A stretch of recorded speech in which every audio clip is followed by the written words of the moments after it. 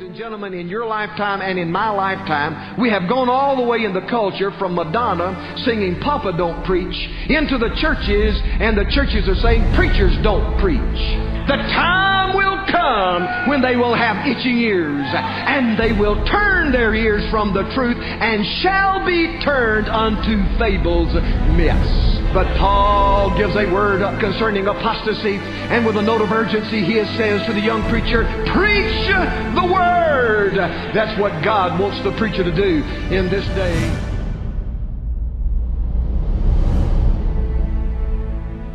Generosity and the hospitality that prevails in this place is nothing short of what I think Jesus wants it to be. To have the privilege to hear singing like this has got to be next to going to heaven. I've already said to the Lord, now He hasn't gotten back with me on the issue, that the rapture is His best plan while I'm alive. You agree with that, don't you? I have thoroughly enjoyed these times together. Any friend of Tom Hayes is a friend of mine. Anybody who is good to Tom Hayes, you're my friend. The best day's work our friend who's gone home to be with the Lord by the name of Randy Kilby ever did was when he put Tom Hayes on the faculty of Fruitland Baptist Bible Institute. He loves God first, loves his family second. He loves young preachers. They swarm around him. Those students love him. He loves them. It's obvious he's in the right spot, and we're proud to have him at Fruitland. I love him. Thank God for him. He's a little shallow in the Word, but he's growing. Mercy. Mercy. What am I doing on this program? I've heard some great preaching in my life, and I've heard some great preaching in the last day and this day and last evening. Great stuff. I've heard Mike Speck and his people sing for years. Never thought I'd ever be around on a program where they would be singing, but boy, they have sung some things that have spoken to my heart. That song last night about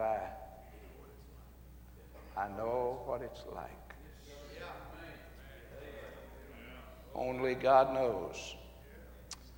Only God knows the burden that my wife and I carry every day of our lives.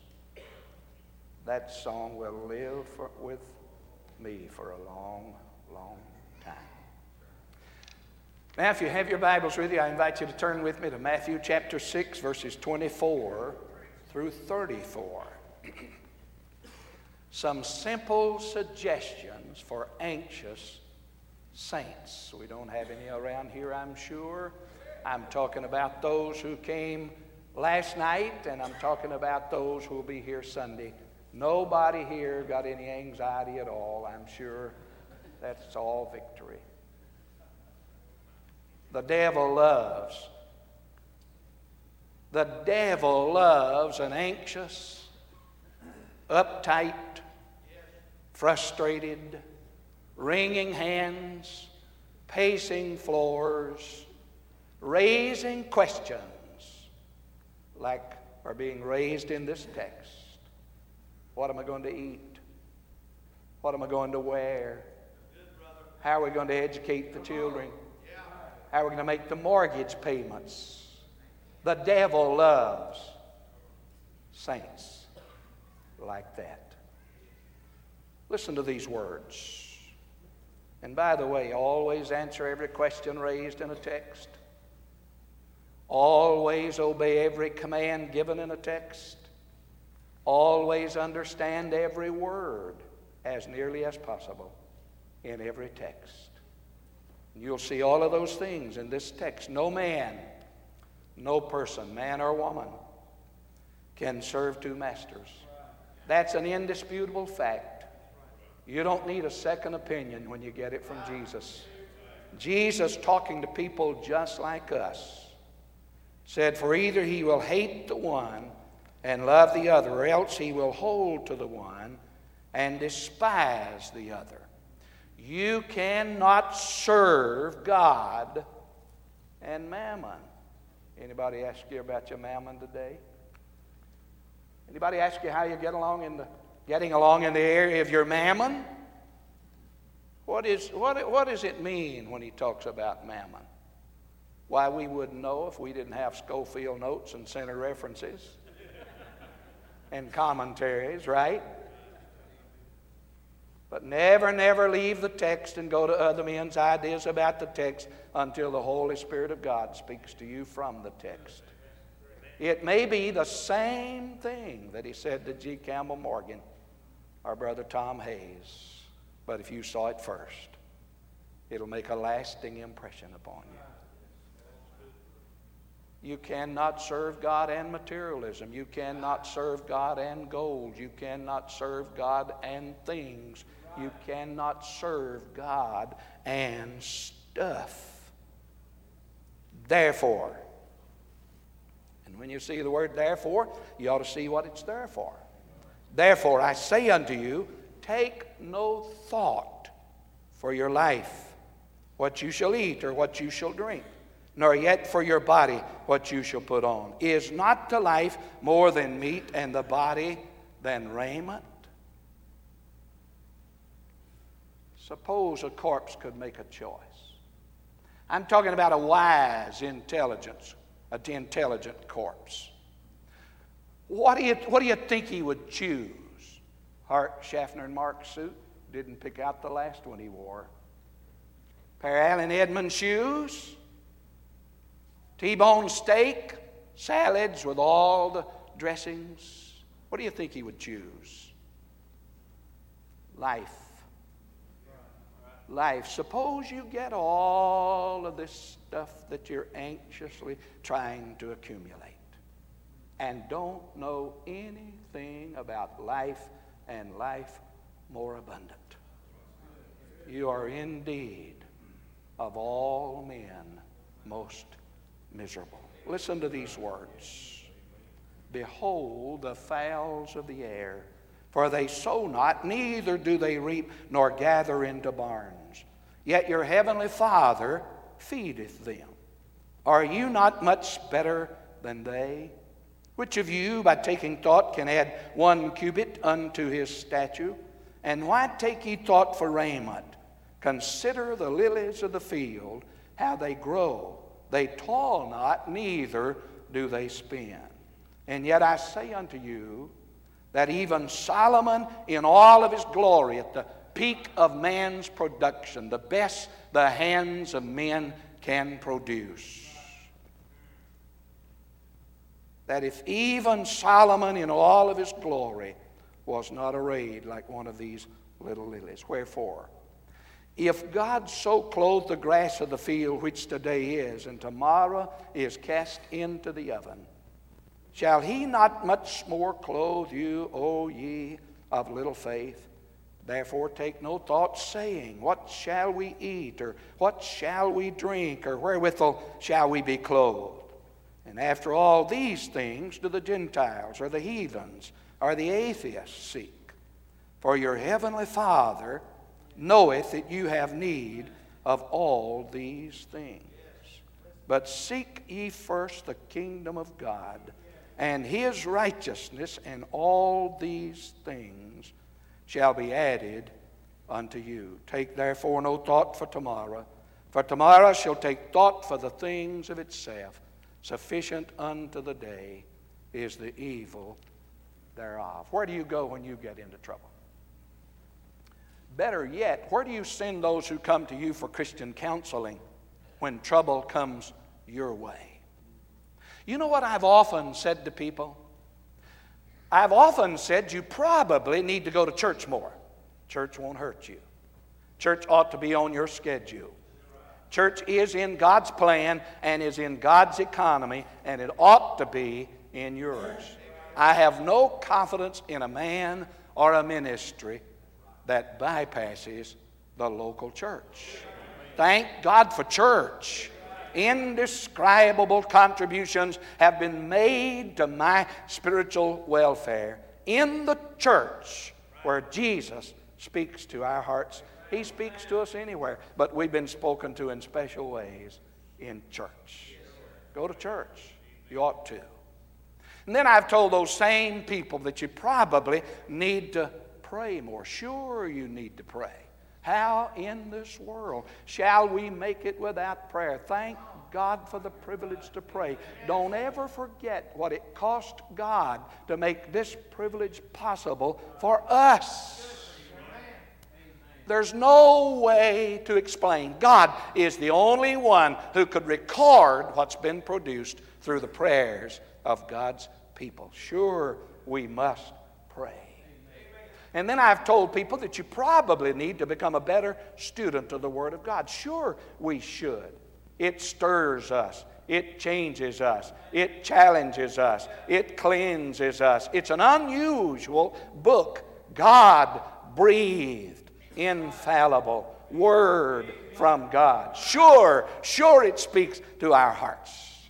But interestingly enough, not one of those suggestions is on the list of suggestions that Jesus gave anxious saints just like us. Would you be interested in His list? Do you have time to listen to His list? Let's notice His list. First of all, He said you ought to pull aside from your busy schedule and spend some quality time beholding the fowls. Too shallow for us. Deep theologians, spiritually minded people, you'll never challenge me with that kind of a simple suggestion. That's what Jesus said. Behold the fowls. You can do it anywhere. You can do it any time. You can do it while you walk. You can do it while you work. You can do it from a hospital bed or a wheelchair. You can do it anywhere. There are millions of them, 18,000 plus species, millions and millions of each species. They will almost light on your head while you're walking. It's easy to do a rather simple, easy assignment for spiritual people who want to live lives beyond anxiety, frustration, and worry. Behold the fowls. Did you know in God-blessed America there are 54 million identified, documented bird watchers, according to the Audubon Society? When was the last time you came to realize that bird watching is a spiritual exercise? You know what you'll discover when you behold the fowls? Number one, they don't sow. You say, I know they do sow. I've seen them pick up seed and fly across plowed ground, drop that seed in that plowed ground. After a while, up comes the stalk, then comes the blossom, then comes the fruit. Jesus says they don't sow, and if Jesus says they don't sow, I don't care what we thought we saw. They don't sow. That's a known fact. Secondly, you'll discover that they do not reap. You know why they don't reap? They don't sow. Now, wasn't that a profound statement? There was a time in my Christian experience when I entertained the idea of asking God to take away from me the ability to sow to the flesh. And then like a flash of lightning, He reminded me, if I take away your ability to sow to the flesh, I shall have also taken away your ability to sow to the Spirit. So the choice is yours. Sow to the flesh, you shall of the flesh reap corruption. Sow to the wind, you shall of the wind reap a whirlwind. Sow to the Spirit, and you shall reap life and life everlasting. Be not deceived, Paul said to the Galatians. Be not deceived. Whatsoever a man soweth, that shall he also reap. You ever heard anybody say they're mocking God? No, they're not. You can't mock God.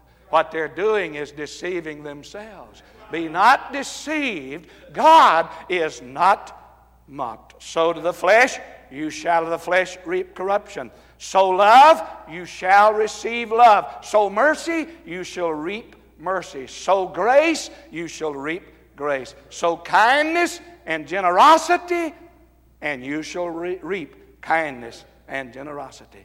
Sow ill will and ugly spirits, and you will reap the same. They don't sow. They don't reap. Thirdly, they do not gather into barns. You know why they don't gather into barns? They don't have any barns. You know why they don't have any barns? They don't need any barns. You know why they don't need any barns? They don't have anything to go into barns. There's an element of trust so vividly portrayed in this passage of Scripture. They do not sow. They do not reap. They do not build barns or gather into barns. Are you not better? Are you not much better than they? Are you not much better than they? You say, oh yes, we're much better than they are. We're living souls. We're made in His own image. And you would be telling the truth, but I don't think that's the primary lesson being taught in this passage of Scripture. I want to tell you how much better than a fowl we are. They don't sow because they can't sow. They don't reap because they can't sow. They don't build barns because they can't build barns. They don't need barns. But God has given us the innate ability and creativity to go into the forest and cut down trees and dig up stumps and haul off stone and prepare the soil and select the seed. And did you know there's life in every seed? You know who put that life in that seed? I am the way, the truth, and the life. And did you know there is sustenance in all soils, more so in some than in others? Select the seed, prepare the soil, put that seed wherein there's life, in that soil wherein there is sustenance. And that sustenance will begin to appeal to the life in that seed. That life in that seed will begin to respond to the appeals of the sustenance in the soil. And after a while, it will become so invigorated until it bursts open the hull. Out comes life, flowing up through soil wherein there is sustenance. Then comes the stalk. Then comes the blossom. Then comes the fruit, and then God has given us the innate ability and creativity to pick the fruit, to preserve the fruit, to can the fruit, to build barns, and to gather into barns. If you don't work, you aren't supposed to eat. It's a matter of stewardship. God has given us the ability. God has given us the creativity. You'll never find a person who is a good steward standing in a soup line, but you'll find him and his family on the other side of the table, serving the soup, preparing the soup, giving the food. God will do those things for us. You still upset? You still uptight? You still frustrated? You still anxious? You still pacing the floor? You still trying to figure out how you can make a living and how you are going to feed your family and educate your children? All right, let's leave the forest, having beheld the fowls, and take a little trip to the fields and consider the flowers. Now, he didn't tell us which fowl to behold, but he told us which flower to consider. Which was it? What good are they? What good is a lily? Beautiful, of course, for decorative purposes. You say, oh, but you missed that lesson in school, Brother Ridings, where it gave off oxygen and helped you breathe. Yeah, but when's the last time you had one? And then do you have a pet lily back at the house that you have to go by every morning and say, Oh, that I might just make it through the day. No. They're rather inconspicuous, unimportant little plant Jesus uses to tell us how much He loves and cares for us. Consider the flowers. They don't toil. Now, if you think a fowl doesn't toil, you haven't watched a fowl. They work hard. But a lily doesn't even toil. You know when a fowl is the fattest and the fittest? In the dead of winter. You know when they're the safest? When I'm hunting them. Those boys in western North Carolina taught me into going grouse hunting. I spent 22 of the best years of my whole life, at least up to now, in that one church there in Asheville, North Carolina. They said, let's go grouse hunting. I'd never heard of a grouse. It's between a pheasant and a quail. Smart, intelligent, wise, brilliant, fast, elusive kind of a bird. Climb high on the mountains. You have to find them there. I've shot where a lot of them have been, but I've never knocked out a feather. It's always past tense with me. They're gone when my shells would get there. I was going to Fruitland some time ago, went over the bridge that crosses over 26, and lo and behold, a crushed grouse on the bridge. Broke my heart because it wasn't my car that crushed it. You say, why, you cold-hearted killer, taking the life of birds and enjoying it. Well, why don't you quit eating chicken? And by the way, if I told you what chickens ate before you ate them, you might not eat as many chickens as you've been eating. They do not toil. Listen, they do not spin. They do not have the ability to shear the wool from the back of a sheep, weave it into a seamless garment, drape it over their trunks, waiting for a bad, icy, snowy winter day.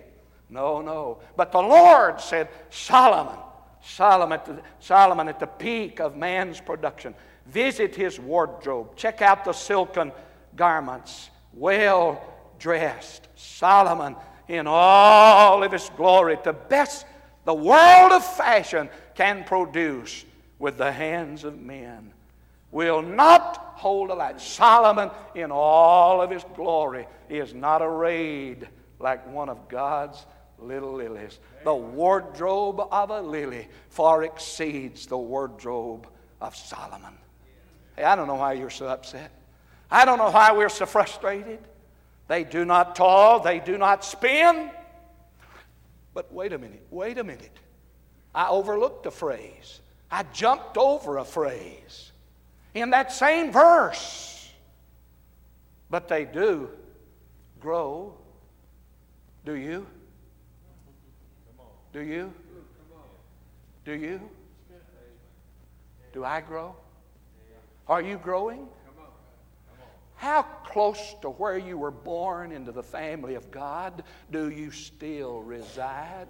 Is there any evident growth in your spiritual pilgrimage? Are you any closer to Jesus and closer to the mind of Christ? Do you know any more about the power of His Spirit today than you did the day He saved you? Are you growing?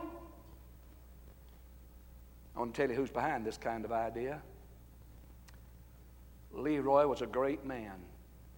Leroy ran a nursery. I'm talking about that grew real stuff. You just have to dust this. You don't have to water this. They're beautiful. I don't blame you. It'd be hard to keep fresh flowers all the time. But Leroy ran a nursery. Good man, godly man. I was his pastor for about 15 years. You didn't have to crank him up. You didn't have to wind him up. You didn't have to get him excited. He was always excited about the things of the Lord. Anything his pastor proposed or the deacons proposed, he was for it. Never heard him oppose anything. But at 43, a brain tumor snuffed out that giant of a man, that great spirit, that committed Christian. About 4 months after his death, his widow, who is a good woman, His children who are good children. She came to me that morning and said, Brother Ridings, we love you. We love your family. We love the church. We've been blessed of God here for so long, but we won't be back after this service. Shocked, surprised, or mild terms, the way I felt. I said, would you mind telling me why you will not be back? You know what she said? She said, oh, the emotion. The feelings of emotion that comes over us when we come back into that place where we had his funeral. I sympathize with that. We all hurt. But here, let me tell you who's behind that kind of thinking. For you see, they kept on running the same nursery, and the family still does. And they kept on living in the same house, and some of the family still does. They even drove the same car for a long time. Don't you see? The only thing that was under attack was their primary source of spiritual sustenance. You know how the devil didn't want you to come tonight? You know how the devil doesn't want you to come on Sunday night? You know how the devil doesn't want you to be here on Wednesday night? You know how the devil doesn't want you to have a personal devotional time and to study the Word of God? You know why the devil does not want you to pray? These are primary sources. You know why the devil doesn't want you in Sunday school and in this choir? You know why he's constantly telling you why you don't have the time to rehearse and you really can't come to all of these functions here at this church. He knows those are the primary sources of our spiritual sustenance. Hey, they don't toil, they don't spin, but they do grow. You say, how do they grow? Stay where they've been planted. I never have seen a wise lily with its roots ripped up out of the soil, running through the meadows, looking for a richer plot of ground wherein it might plant its roots. I've seen a lot of Baptists with letters. Stay where God put you. You believe God plants plants where plants can grow? Well, do you believe God plants people where people can grow? Sure He does. It's a matter of knowing His mind and knowing His will and being sensitive to His Spirit and obedient to His Word. Go where God sends you. Stay where God puts you. Are you not much better than a fowl? You think God will take care of fowls and forget family? You think God will take care of creatures and forget children? You think God will take care of flowers and forget family? Never, ever has He. Will He? He does not. Thank God for those simple suggestions. I can understand stuff like this. Behold the fowls. Consider the flowers. Thirdly, remember the Father. Twice in this text, verse 26, verse 32, there is a little phrase. Your heavenly Father. Your heavenly Father. Let's first of all notice who He is. Father. Speaks of family. Speaks of a birth. Speaks of a relationship. I remember the day Jesus saved me. I joined the church when I was 13. Didn't change a thing. I got saved when I was 17, my last week in high school. My wonderful wife of 51 years coming up November the 7th. I know you're grasping for breath. You can't believe a guy can look as good as I do and be married that long. But we have. She led me to Jesus before we married. 17 years old. Led me to Jesus. By the way, I got saved in a church service on the second week of a protracted meeting. Second Monday. When's the last time you heard tell of anybody having a second Monday in a protracted meeting? Oh, I know. God can do it in a second. He doesn't have to have a week. But I know what happened that night. 3 things took place. Doesn't take a long time for me to tell about it. Fid was in that building. Fid. I don't know how you spell Fid. That was his name. You ever heard anybody call Fid? That was his name. Fid. I won't call his last name. Might be somebody who knows him or knew him. He was a veteran of war, lost a leg. Fid sat on my left. 12 men down at the altar. I was the youngest of the 12 who made professions of faith that night. There was a real move of God in upstate South Carolina in those mill villages back in the 50s and the late 40s. I hated FID.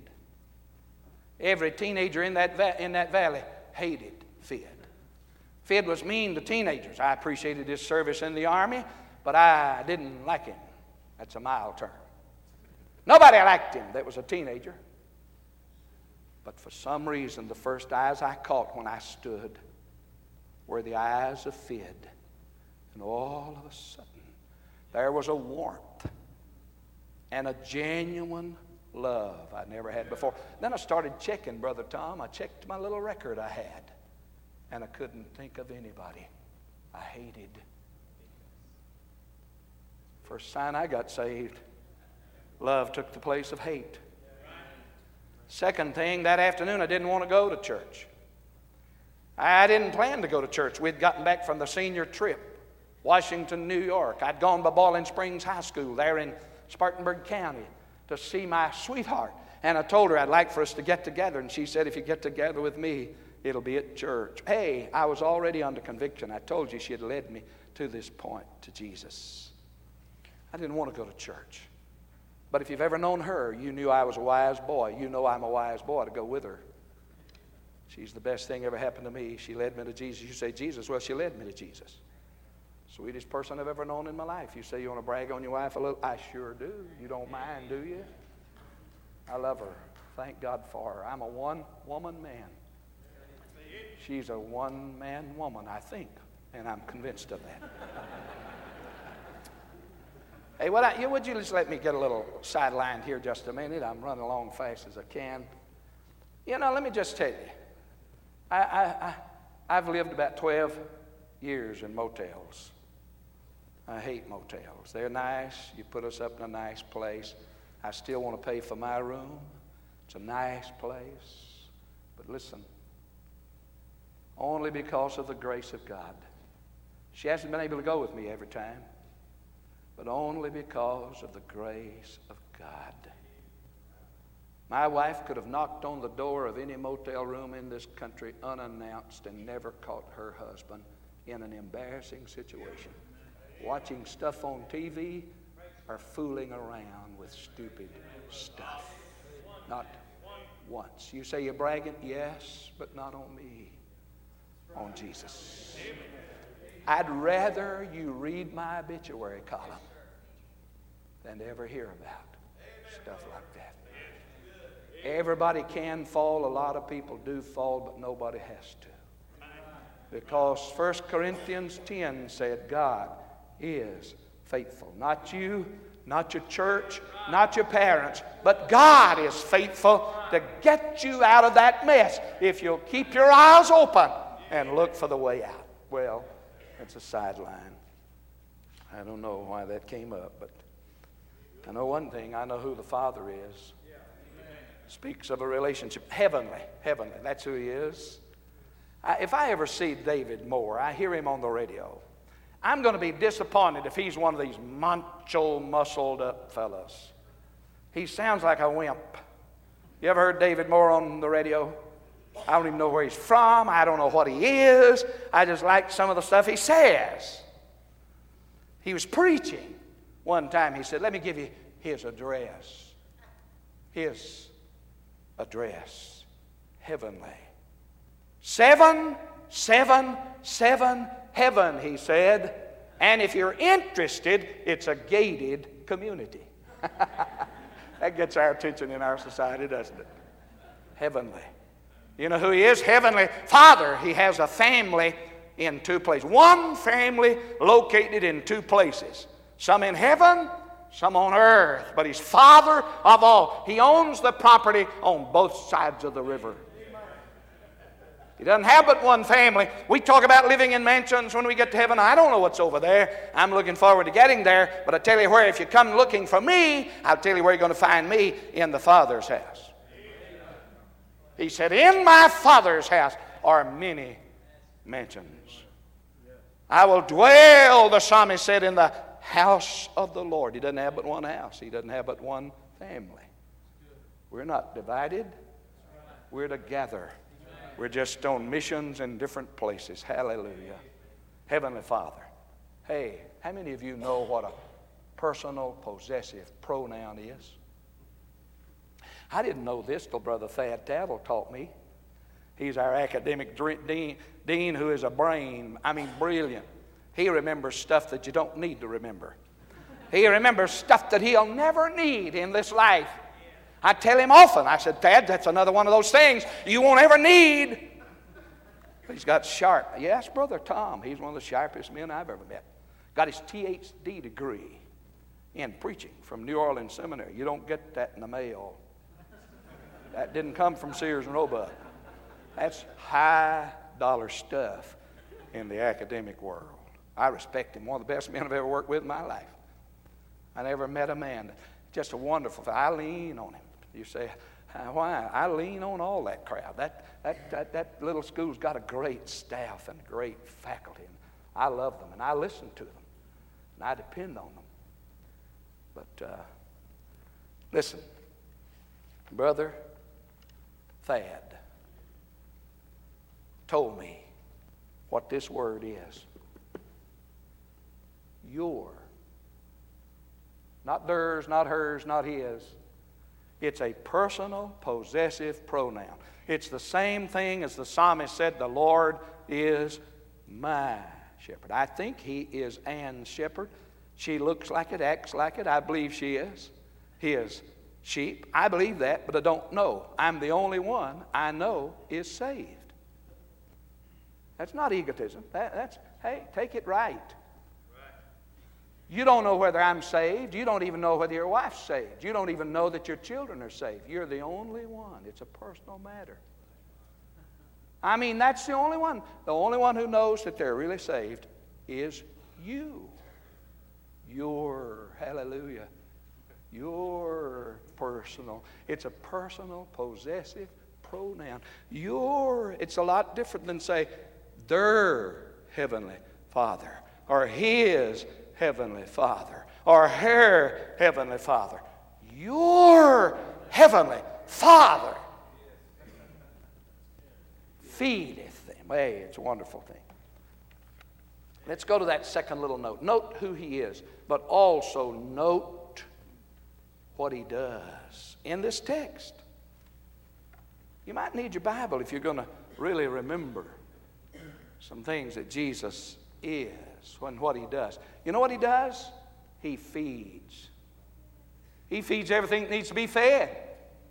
He feeds the fowls of the air. He feeds the spirit. He feeds the soul. He feeds the mind. He feeds the body. He feeds animalistic life. He feeds vegetation. He feeds everything that needs to be fed. He is the only feeder there is. He not only feeds, He clothes. The grass of the field, still in the text. The grass of the field, which today is and tomorrow is cast into the oven. How much more shall He clothe you, O ye of little faith? He clothes. He clothes the soul, the spirit, the mind, the body. He clothes the animalistic life family. He clothes the vegetation family. He clothes everything that needs to be clothed. He feeds. He clothes. He knows. He knows what you have need of even before you ask Him. That's in this text. He's the only know-it-all I've ever known. I think I've met a few self-acclaimed know-it-alls, but He's the only know-it-all. He knows how you feel. You say you're not a very warm-hearted pastor. No, I've never been ashamed of my pastoral ministry. I'm ashamed of my preaching ministry, but not my pastoral ministry. Go back and ask those 5 churches I've tried to pastor. I've been there. Every other week's been falling my lot to go somewhere, but they've always understood, and thank God it's been a wonderful privilege to be related to some great people. Well, I know. You know, sometimes when you accuse us of not having feelings, you think we don't have any problems. I'm telling you. Brother Tom knows a little bit about some of the troubles. We have a daughter, 44 years old, never married, lost 2 children by miscarriage. All of our parents are in another world. I know how it feels. I just ask you to pray for a daughter, bipolar, brilliant, honor roll graduate from Mars Hill College. She was the coordinator of the heart catheterization lab in that large medical center there in Asheville for years, made a lot of money, had a lot of good benefits. Can't hold a job today. Also a licensed realtor, which is not an easy test to pass. She's doing the best she's done in years. I don't know what caused all of that. And I'm not trying to throw any blame anywhere, but I want to tell you something. A 16-year-old boy molested that little 7-year-old girl. And I think that had a lot to do with it. You got anything? You got any spare time in your prayer life? Put us on your list. We hurt. Nobody asks. You don't have to. I don't even think about it when somebody says, "You got any prayer requests?" One major, up front, primary, always on my mind. Pillow my head every night with it on my mind. Wake up with it every morning with it on my mind. You don't know. Don't. Please let me say this kindly. Don't give me any more books to read. Don't ask for her telephone number. I don't tell her I tell these things. She's getting a lot of help. She's doing a lot better. She's made a lot of unwise decisions herself, which go along with that kind of stuff, if you know anything about it. I tell you what I'd rather do. If it could heal Beverly, I would be willing to die right now. Right now, right now. Lord, just stop my heart beating right now if it would mean healing Beverly. Hey, don't say I'm not a compassionate preacher. I am. I have to work at it sometimes with some people, and you do too. Hey, I didn't mean to go that far, but I tell you, I feel like I'm among family. You know, when I walked in here last night, I felt like I was a family. I don't remember the time, and I felt like that when I walked in a building.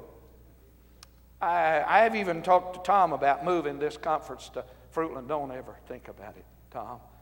Number one, we couldn't take care of you.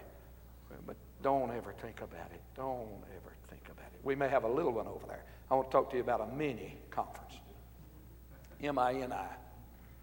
God help us to realize there are a lot of hurting people, Brother Ken, everywhere. That's happening. I know. He knows. He knows how I feel. I'd driven up in the morning. I must have confessed my fleshliness, my worldliness. I'd been to a football game on Saturday night. Clemson, by the way, and I must remind you they tore Tennessee up in the Peach Bowl. I hate to bring that up tonight, but they did. They didn't beat them, they whooped them. But my brother, my oldest brother, and I go, and I was driving into Whiteville, North Carolina, which is down near Wilmington, got in the bed about 2:30. Never will forget this. This was about 3 weeks ago. I had Beverly on my mind most of the way down, and when I walked in the room that late night, knowing I had to get up this morning about 9 o'clock, I don't know what it was. His presence. His manifested presence. It was like a dark room. Someone had turned on a fluorescent light. And I stood there by the bed before I laid down, and I said, "Oh God, you knew what I needed. And the reality of your presence is already being felt in a healing manner, me standing here." Oh, he cares. He knows. He feeds. He clothes. He knows. He adds. Seek ye first the kingdom of God and his righteousness, and all these things shall be added unto you. You know, I never have known God to subtract anything from me that meant anything. Nothing. And I haven't often felt God multiplying much in my life, but I catch him adding something all the time. Adding a little morsel of bread here, a little grace here, a little insight here, a little power here, a little understanding here. All along life's journey, just a little drop of additions in my spiritual life all the time. Hallelujah. Hallelujah. And He cares. He cares. That last verse says He cares. He knows where you are. He knows about your today. He knows about your tomorrow. Have you ever said, I dread tomorrow? Why? Why waste your dread on something as uncertain as tomorrow? It might not get here. Why worry about something as uncertain as tomorrow? Man, you just wasted your worry if it doesn't come. Hey, He knows what tomorrow holds. He cares for us. You know why I knew Y2K, and I don't know why. I was told how long to be here, but I'm trying. I'm doing pretty good for me. But you know why I knew Y2K was nothing but a farce and a hype? In the first place, if God can't make 2 out of 1 and 3 zeros out of 3 nines, we're serving the wrong God. By the way, if you ever meet the man who invented the computer, shoot him in my name. That's great for Tom and all these boys who really depend on this, but I'm really lost in that area. But you know why? You say, how in the world were you so smart that you knew it was just a hype and a farce? In January of 2000, the most students who have ever enrolled to study for the ministry at Fruitland Baptist Bible Institute enrolled in January, year 2000. Who's behind calling fellas into the ministry? I was not a volunteer. It was not my idea. I've been drafted. And every man better know something about that kind of a call, I think. You still upset and frustrated and tight? These deep thoughts that I've given to you tonight will help get you out of that mess. Behold the fowls, consider the flowers, and always remember the Father. Let's pray. Father, you amaze me. I'm always surprised that when you do it again for someone who deserves so little. Lord, I was surprised and shocked at the first invitation I ever got to preach anywhere. I am just as shocked and surprised at the last invitation I received. It's all. The Just Good Preaching podcast is an Unseen Hand media production. This podcast is on all the most popular podcasting apps, so be sure to subscribe. And while you're at it, be sure to stop over on iTunes or Apple Podcasts and leave a rating and review so that others can find these messages. For more information about the Just Good Preaching podcast and many other podcasts, go to ronniebrown.net/unseen. That is ronniebrown.net/unseen. Thank you so much for listening.